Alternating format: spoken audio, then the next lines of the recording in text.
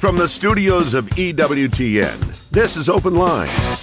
In North America, call toll-free 1-833-288-EWTN. That's 1-833-288-3986. Outside North America, call 1-205-271-2985. You can also text the letters EWTN to 55000 or send an email to openline@ewtn.com. A tremendous Tuesday to each and every one of you. Thanks so much for joining us on EWTN's Open Line.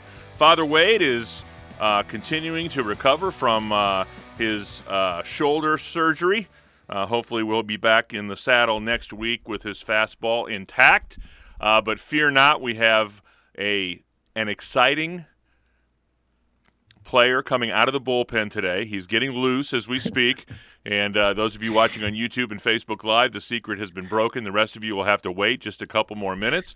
If you want to be part of the program, and I promise you you're going to want to, the number is 833-288-EWTN. That's 833-288-3986.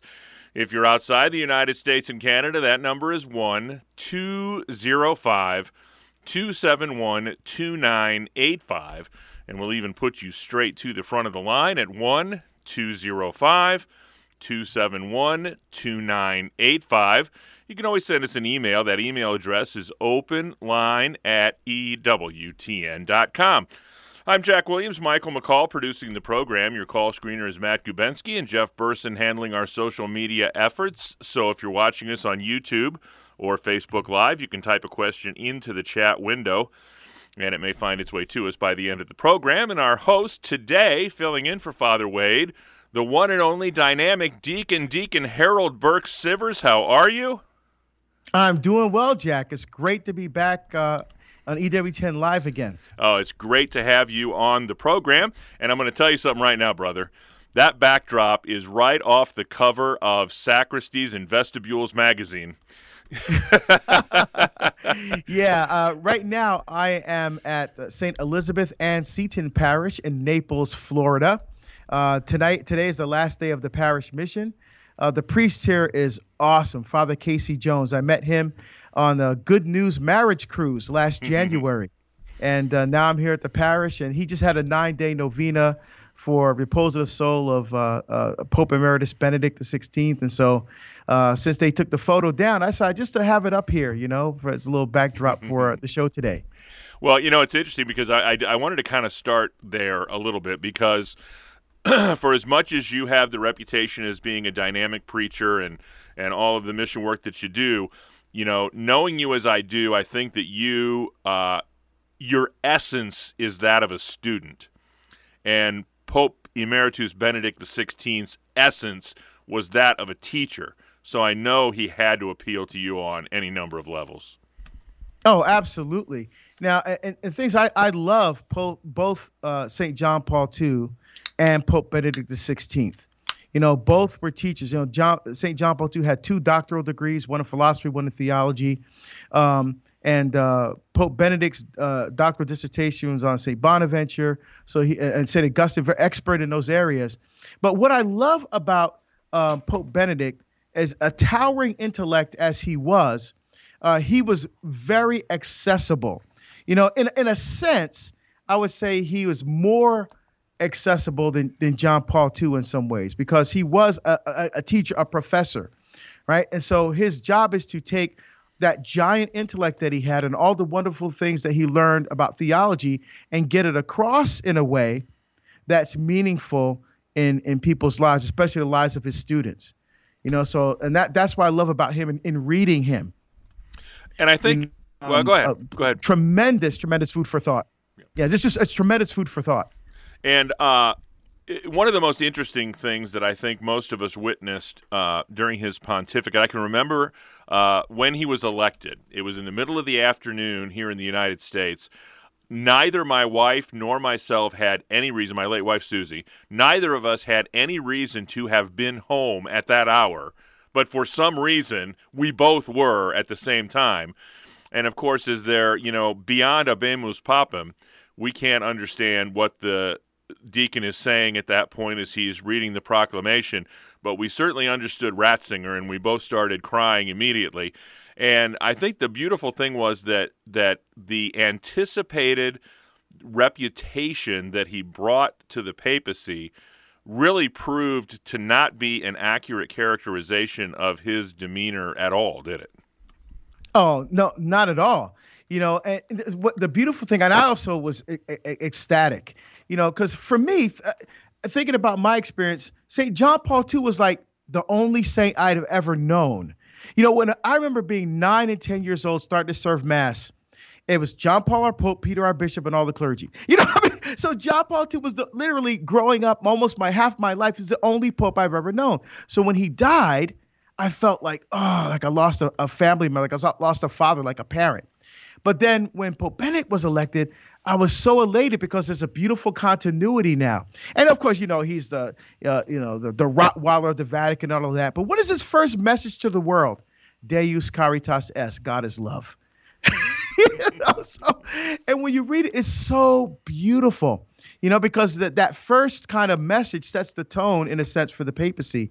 And that's the way he wanted to start out, bringing messages of love. And of course, faith, hope, and love, the theological virtues, and, faith and love and hope he wrote about. Of course, faith was completed and published by Pope Francis. But I think a beautiful way to initiate his pontificate. And I don't think we appreciate at this moment in history how fortunate we, as Catholics primarily, but as citizens of planet Earth in general, how fortunate we are to have had this man amongst us in our midst, in our day and time, because he is really theologically and, quite frankly, pastorally on par with any saint in our history. No, I absolutely agree. And he's going to be one of those people that history is going to look back on and look at the tremendous contributions he made to the church. Because right now his books, he's written tons of books, but, most of those books are really only read by professional theologians or folks like myself who are professional evangelists and speakers and writers and things like that. And maybe even a parish may go through, like when he did his trilogy on Jesus of Nazareth. I know parishes went through those books. I mean, so I think even deeper, his works on the liturgy, right? His works on eschatology, our lives pointing toward our ultimate end, the beatific vision with God forever. There's so many things that he's written that people have never even read or had access to. And there's things that are written in German that have yet to be translated into English. So we're still going to be hearing from Pope Benedict the 16th for a long time.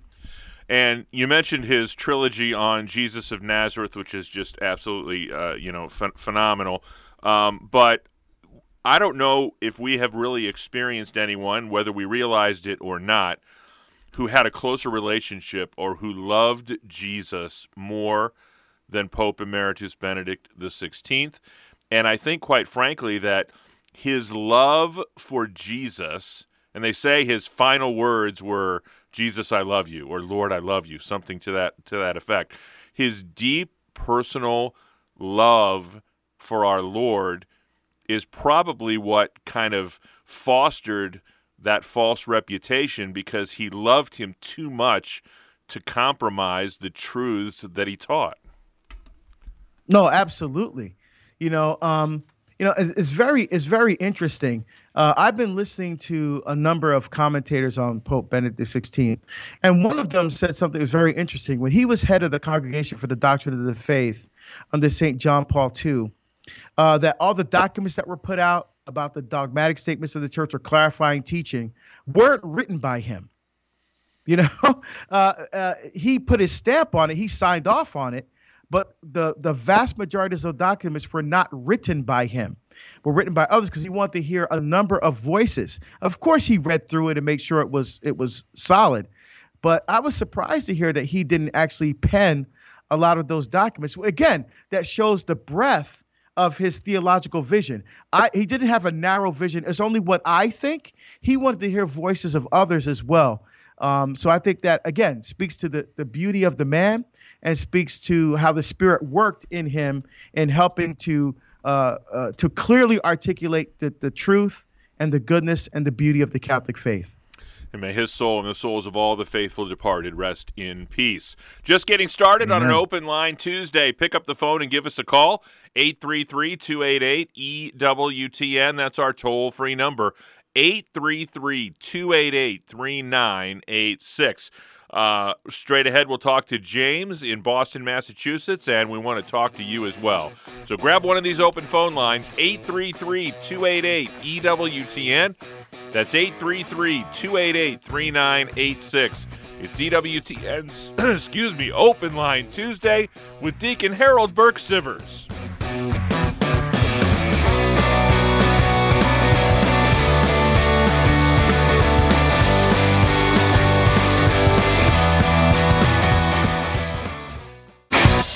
This is Open Line on the EWTN Global Catholic Radio Network.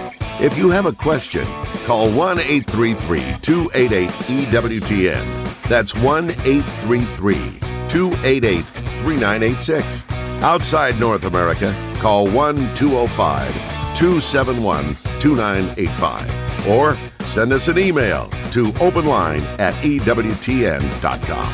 EWTN's National Catholic Register is America's most trusted Catholic news source with a comprehensive view of the world from a Catholic perspective. Give a gift subscription or subscribe for yourself and save up to 42%. Just visit ncregister.com today. And you can receive daily, weekly, or alert emails from the Register. Just visit EWTN.com and click on subscribe. 833-288-EWTN is our toll-free number. Grab one of these open phone lines. People in Naples, Florida tonight will be standing in line to ask a question of Deacon Harold Burke-Sivers. I'm giving you unfettered access to him today. Just pick up the phone and give us a call at 833-288-3986. First up today is James in Boston, Massachusetts, listening on Sirius XM Channel 130. James, what is your question today? Hello, my name is James, as you know, and I was wondering, so I go to a Catholic school, and my teacher in religion said that most of the Old Testament is symbolic, as like the Noah's Ark story was symbolic as we are like saved by water. What's your question? Okay. Yeah, I think see what you're saying. So a couple things. First of all, James, thank you so much for calling. How old are you? 11. 11. That's awesome. All right. Well, a couple things. First of all, James, everything that the Bible teaches is true. Okay? So what the Bible is interested in, particularly the Old Testament, is salvation history. So in other words, the Bible is not interested in what we call, James, linear history. Like this happened on July 4th, 1776, Declaration of Independence was signed. This happened on, November 30th, 2021. I mean, it's not interested in that type of history. What the Bible is interested in, James, is how God enters into his creation, into human history, how he interacts with us in order to love us and to save us and to bring us to life with him forever. Okay? Now, because God is infinite and God is omnipotent, he is beyond human understanding and beyond our ability to even grasp the fullness of who God is. So because of that, James, we have to use symbolic language, right? So the way we try to express our understanding of God is symbolic. For example, right, we say the Trinity, Father, Son, and Holy Spirit. That is the reality of who God is. In fact, Jesus Christ tells us himself, in the very end of Matthew's gospel, I baptize you in the name, go therefore to make disciples of all nations, baptizing them in the name of the Father and of the Son and of the Holy Spirit, right? Why does Jesus use that language? Because that's the language of family, right? So in order to understand how we are to relate to God, Jesus uses the language of family, right? But God obviously exists beyond the way we understand family here on earth. Same way, James, in the Old Testament, there's symbolic language that's used, but everything that the Bible teaches in the Old Testament is true. So I think what your teacher is saying, that, for example, Noah's Ark is symbolic. Well, Noah's Ark is real, okay?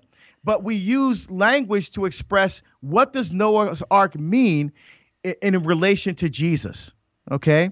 So for example, the Ark of the Covenant, the Ark, Noah's Ark, brought people to safety from the flood.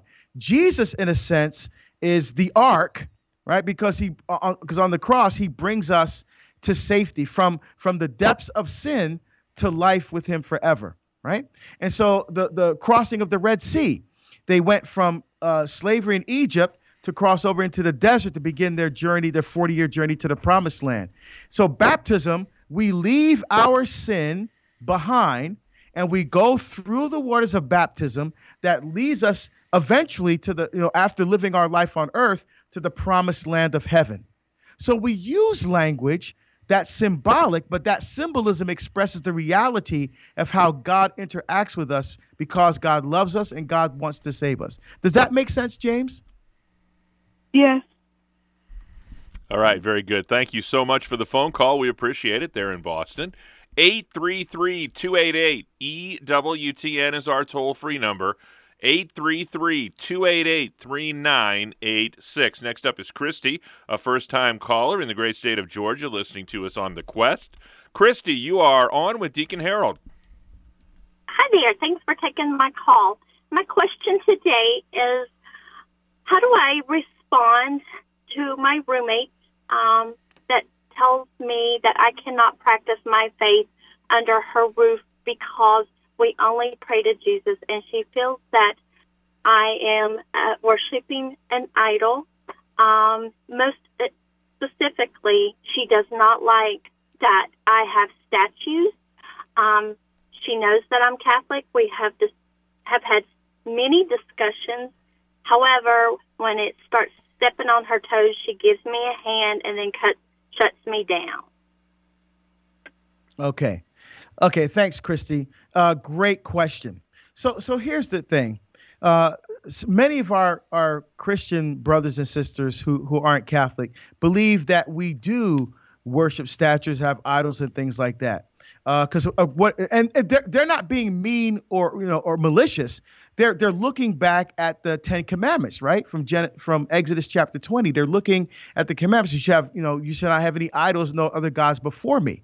So they think the outward appearance looks to them like, because we have statues and icons and things like that we're worshiping those things and not worshiping God. So here's how I would say it. Ask your roommate, wow, do you have, because right now, Christy, does your roommate have pictures of her family around your house or your apartment? Yeah. Okay. Ask her, do you worship those? Well, no, I don't worship them. They're just pictures. They remind me of how much I love my family. Well, that's what our statues are. We're old school, Christy. The church was before cameras, before iPhone, before any of that, right? So the way we depicted our family, the way we remember our family members is not through photograph, is through statues, is through stained glass windows, is through icons. And just like your roommate are not worshiping those pictures, we don't worship those things. They're simply reminders of members of our family that, as we say, that the priest says in the holy sacrifice of the Mass, that have gone before us, marked with the sign of faith. And we remember them. We remember their lives. We remember how they lived so they can be a witness and example to us today of how we should live on our journey toward God. So I think that's a simple answer. Does that make sense? Thank you. I do appreciate that. I do feel that, I will try if it comes up, but she has already told me that she respects my beliefs. However, she humbly asked me to understand her position and her deep beliefs, but yet she's quenching me from practicing my faith because it makes her uncomfortable. So I'm still at a loss at what to do when she's... One thing you could do, you could put those statues and pictures in your room. I mean, if she has an issue with them putting in different places in the house or apartment where she see them, I would just put them in places that are your personal space, in your bedroom, right? In places where, where she won't have to see them, but that you can see them and you can still, feel close to God because you're remembering people that are important in the life of you, in our life as Catholics and the life of the church. So that may be one simple way to do that, Christy. God bless you, Christy. We'll keep you in our prayers for sure. 833-288-EWTN is our toll-free number, 833-288-3986. Next stop is Omaha, Nebraska. Bob is in Omaha listening on Spirit Catholic Radio. Bob, you're on with Deacon Harold. Well, good day. Thank you for taking my call. And my call is I'm doing the Bible in the year and Genesis, and it's reference time. Eve was tempted by Satan, and my question is, there was the Archangel Michael had the big battle with Satan. Can you give me some insight when that battle occurred? Because I'm thinking the 7 days, and Eve was tempted, in the Garden of Eden. When did the battle with Satan get thrown out of heaven? So that's my question. That's a great question, Bob, and thank you for listening. Spirit Catholic Radio, is awesome. Yeah, I do a Bible study on there every couple of months for them, so that's great. So I would say, Bob, look at the first verse of the Bible, Genesis chapter 1. Right? That's when God creates the earth, right? And so God said God created the light, and he separated the light from the darkness, right? But, Bob, the sun and the moon are not created till day 4. But God separates the light from the darkness in day 1. Where does that light come from? What is the light he's talking about? Heaven. And when he separates the light from the darkness, that's what's going on, as you referenced in Revelation chapter 12, where Satan or Lucifer makes a decision to say no to what God wants to do. Think about it like this, Bob. Angels, like us, have free will. But unlike us, angels are created with infused knowledge. So in other words, when angels are created, they are created knowing everything that they're supposed to know, and they can make a decision, yes or no, for God.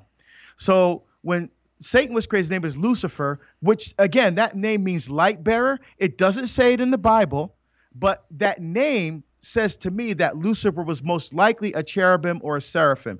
Those are the angels that serve closest to the throne of God. So he's probably one of the brightest angels God's ever created. But he knew that God was going to condescend, to come down to a human level. The word was going to become flesh and dwell among humanity. And so Satan says, wait a minute, you're going to lower yourself to the level of one of your creatures and become one of them to save them? And if that's not bad enough, you're going to make us messengers for them, and you're going to make us guardians for them. And Satan said, non serviam, I will not serve. And so we see in the book of Revelation, chapter 12, the battle between Michael and the other archangels. And by the way, Michael in Hebrew, Michael means who is like God. And again, Michael's an archangel, so he's a lower level of angel than Lucifer. But he rallied around with the other archangels. They battled devil. And this is book of Revelation, chapter 12. And it says that Satan and the other demons were exorkizo in Greek. They were cast out of heaven. That's where the word exorcism comes from. They were cast out. And when they were, and very clear, when they were cast out of heaven, they went to earth. And so what Satan's trying to do on earth is to destroy covenant relationship with God. And so that separation happens on, in a sense, day 1 in the book of Genesis. That makes sense? Bob, I hear the music, so does that make sense for you? 833-288-EWTN is our toll-free number. It's EWTN's Open Line Tuesday with Deacon Harold Burke-Sivers.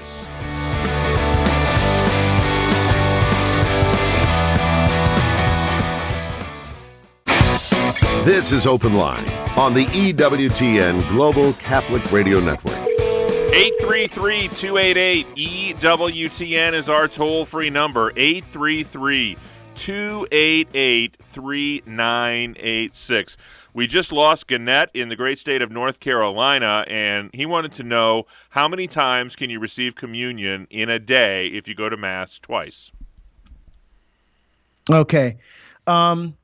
You can receive communion twice in one day. So if you go, for example, let's just say that you go to the Mass and the priest is ill, right? And so they have a communion service or something, yeah. Right? And then, but then you say, oh, I really want to go to Mass, so you can receive again because now you're receiving at Mass. Or, for example, if you go to daily Mass and then later you're going to a funeral, right?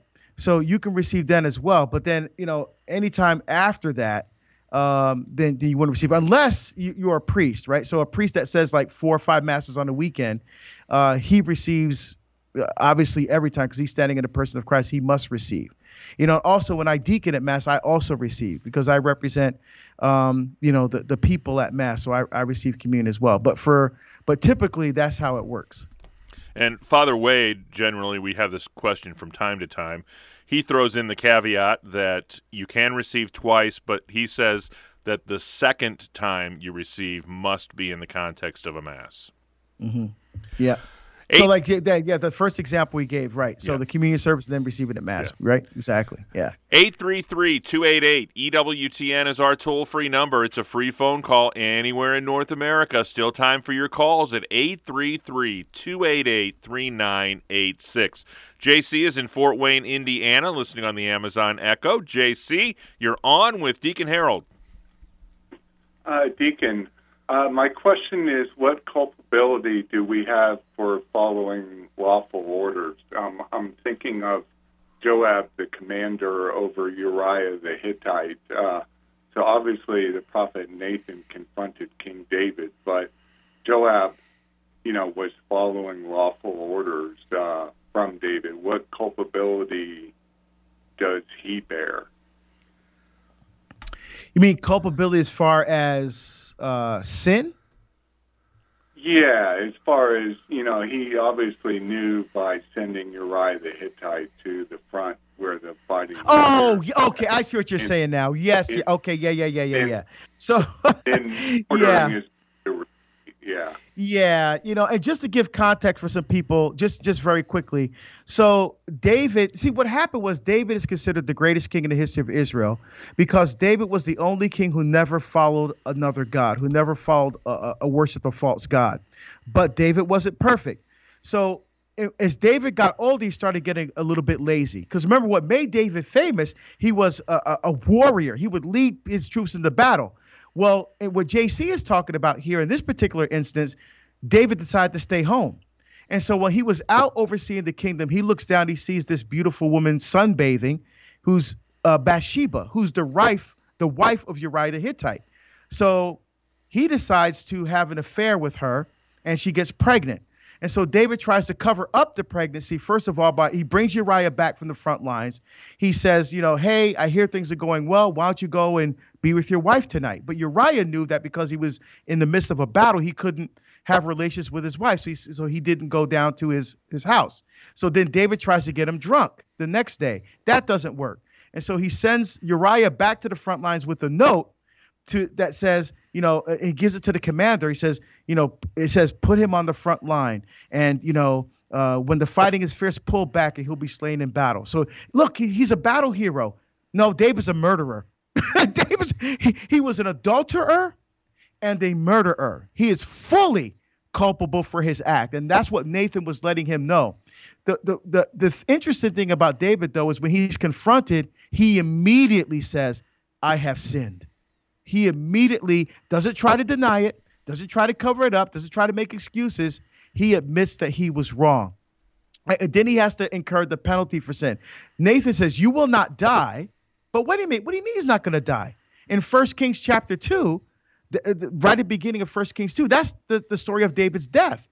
But mavet in Hebrew, death means to cut yourself off from God's life. So he says, you're not going to be cut off from God's life, but the child that is conceived is going to die.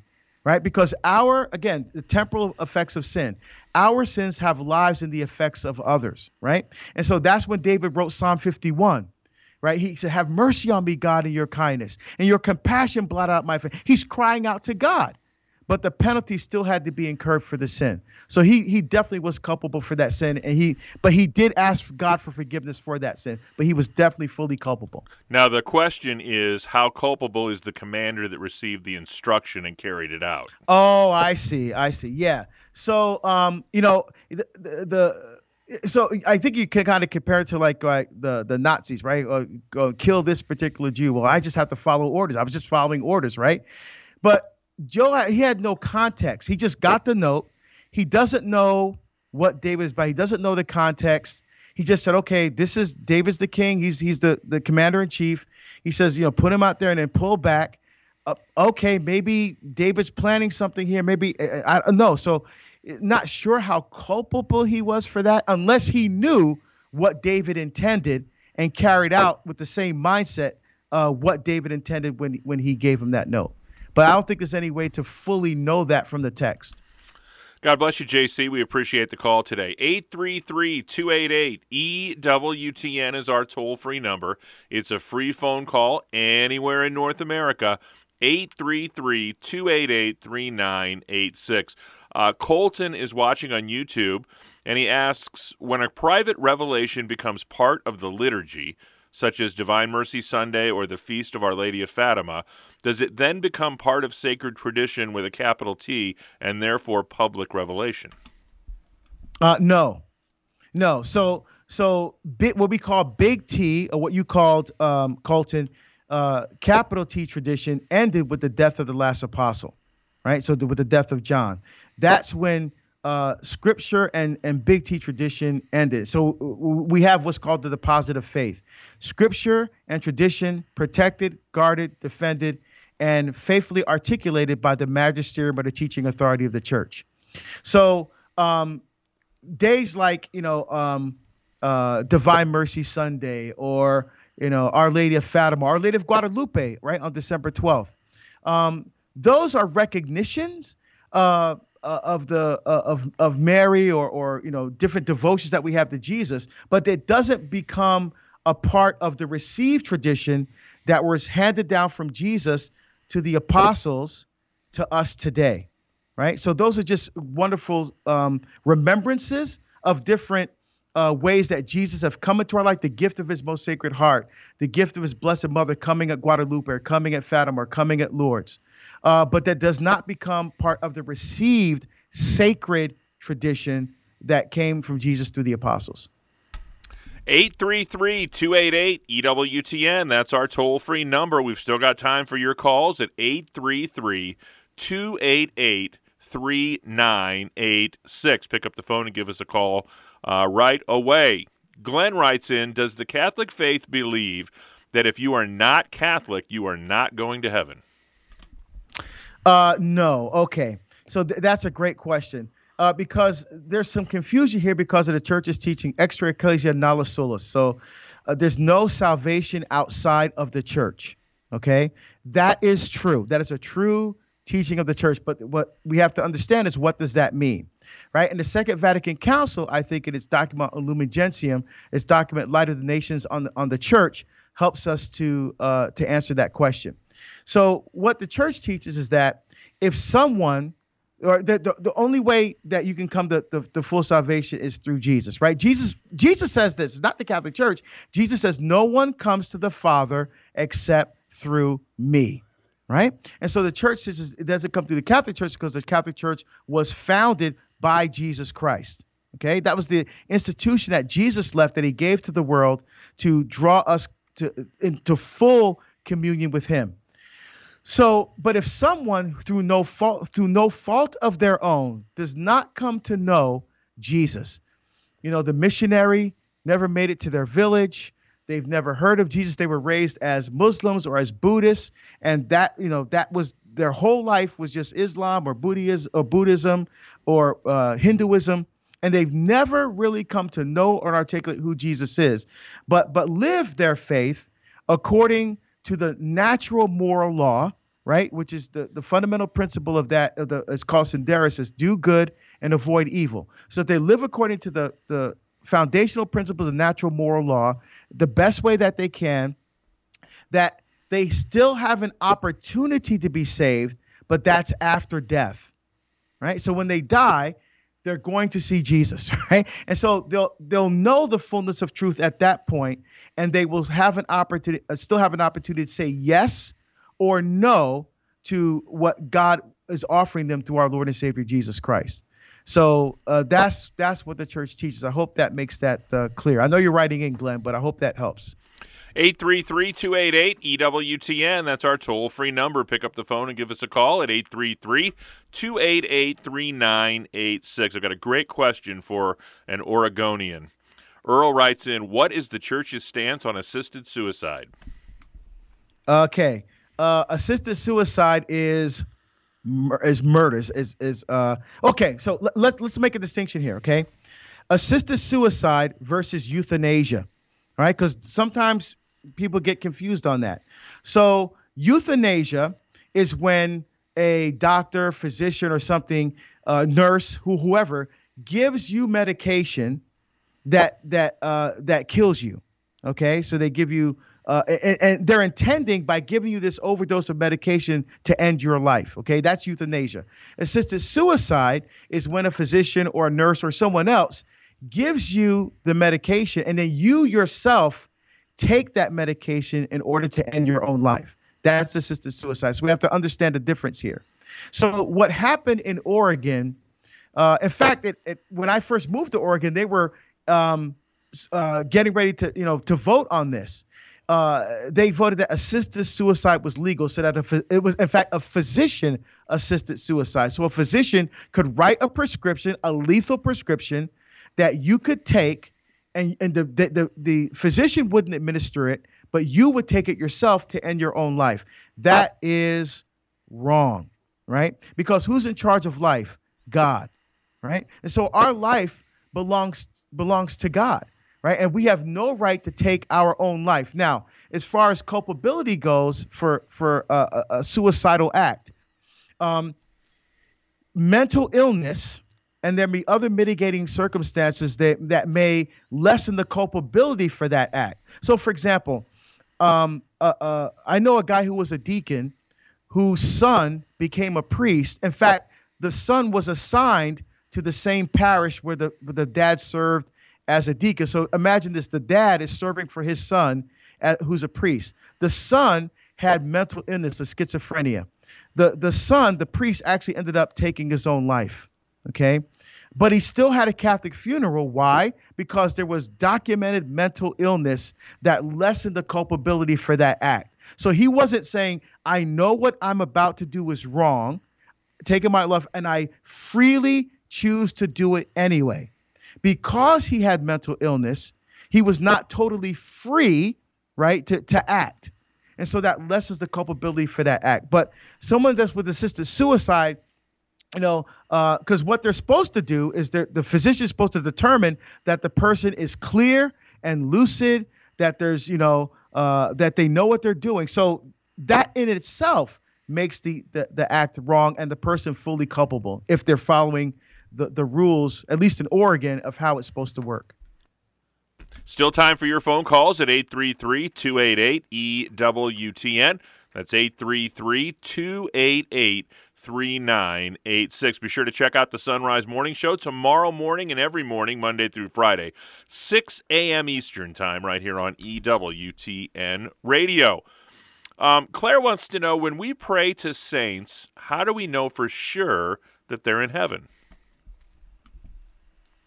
Well, the way that we know for sure is in heaven is they've been canonized by the church, right? So we're first of all, Claire, we're all called to be saints, right? Every single one of us is called to be saints.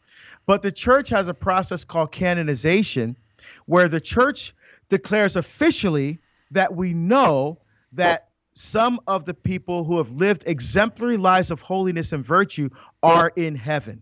So the official declaration by the church that says someone is a saint is recognizing that we know that person is in heaven, enjoying the beatific vision, living face to face with God forever. Okay. That doesn't mean that there aren't other people in heaven besides those declared as saints by the church. Right. So we just don't know. We just don't know for sure. We won't know until we, God willing, we get there ourselves. Okay. So when we're praying to the saints, we know for sure that they're interceding for us before God because the church has declared. Remember the power of the keys in Matthew 16:18 and Matthew 18:18, where Jesus gives the authority to Peter and the apostle. Whatever you bind on earth shall be bound in heaven. Whatever you loose on earth shall be loosed in heaven. So because of the power of the keys, when the church makes a declaration, God fulfills his part and makes it happen. So we know for sure that they're in heaven. 833-288-EWTN is our toll-free number, 833-288-3986. Tyler wants to know how priests gain the title Monsignor. Okay, so basically Monsignor is a title that means he's basically a chaplain for the Pope. It's an honorific title, all right? But it carries with it, he's not a bishop, but he gets to wear some of the symbols of that office of Monsignor. So now before a bishop could make a recommendation to the Vatican that a certain priest who has served the church in a particularly special way, in an extraordinary way, an exemplary way, the bishop writes the Holy See and requests that this priest be given the title of Monsignor. Pope Francis, when he became Holy Father, tweaked that so that, and I think this is still in place, that the priest has to be, I think, over 60, has to be older before he's given the eligible to receive the title of Monsignor. But that's a designation that the bishop makes to the Holy See, or that the Holy See could make itself, that they can to honor a priest who has served exemplary. He's given that title of Monsignor. Again, it means he's a chaplain to the Pope, to the Holy Father. 833-288-EWTN is our toll-free number, 833-288-3986. Mary is in Detroit, Michigan, a first-time caller, listening at EWTN.com. Mary, you are on with Deacon Harold. Hi. So one of the questions I have is, and I'm a practicing Catholic, if we have free will, then isn't that in paradox by saying, well, I didn't accept God's call, he blessed me with it? And there's a follow-up to that. Okay. I'm trying to understand your question here. So you think that God may have given you a false call? Is that what you're saying? No. For example, I was talking to one of my son's friends, and I said, good for you for being so devout. And he said, oh, it wasn't me. It was God's grace. God blessed me. So then I'm thinking, I see. Yeah. So, okay, then why aren't my kids blessed to be as devout? Do you know what I'm saying? Yeah, I see what you're saying. And I had an example like that yesterday. I spoke to school kids here in Naples, Florida, and one of the kids asked, he goes, how many people have you helped, find the Catholic faith? How many people have you brought into the Catholic faith? I said, 0. I said, I don't bring people into the Catholic faith. Jesus Christ brings people into the faith. I'm just the instrument. God's the musician. See, so what I was doing there, Mary, I was deflecting attention away from myself and pointing it all toward Jesus, right? What does John the Baptist say? I must decrease, he must increase. So I think what your son's friend was doing is exercising or recognizing the fact in humility that, yes, God is doing something in and through me, but all of the honor and praise and glory has to go to God, right? And so I think that's what was going on there. I did the same thing yesterday. I recognize that God is working through me, but that all the honor and praise has to go to God. that I'm just the instrument. And what we're trying to do in our Catholic faith is be finely tuned instruments in God's hands. So God can use us, as weak and as sinful as we may be, for his honor and for his glory. Does God placing a call on someone's life encroach on their free will? No, because you can be free to say yes or no. For example, during the Annunciation, right, the angel Gabriel comes to the Blessed Mother. He says, this is what God wants to do. And he waited, right? He waited for her to say yes or no, right? So she had free will. She could have said yes or no. But she says, be it done unto me according to thy word. So the fact that the angel Gabriel came and says, here's what God wants to do. He doesn't say, well, okay, you have no choice. This is what God's going to do in your life. No, he waited for an answer for her.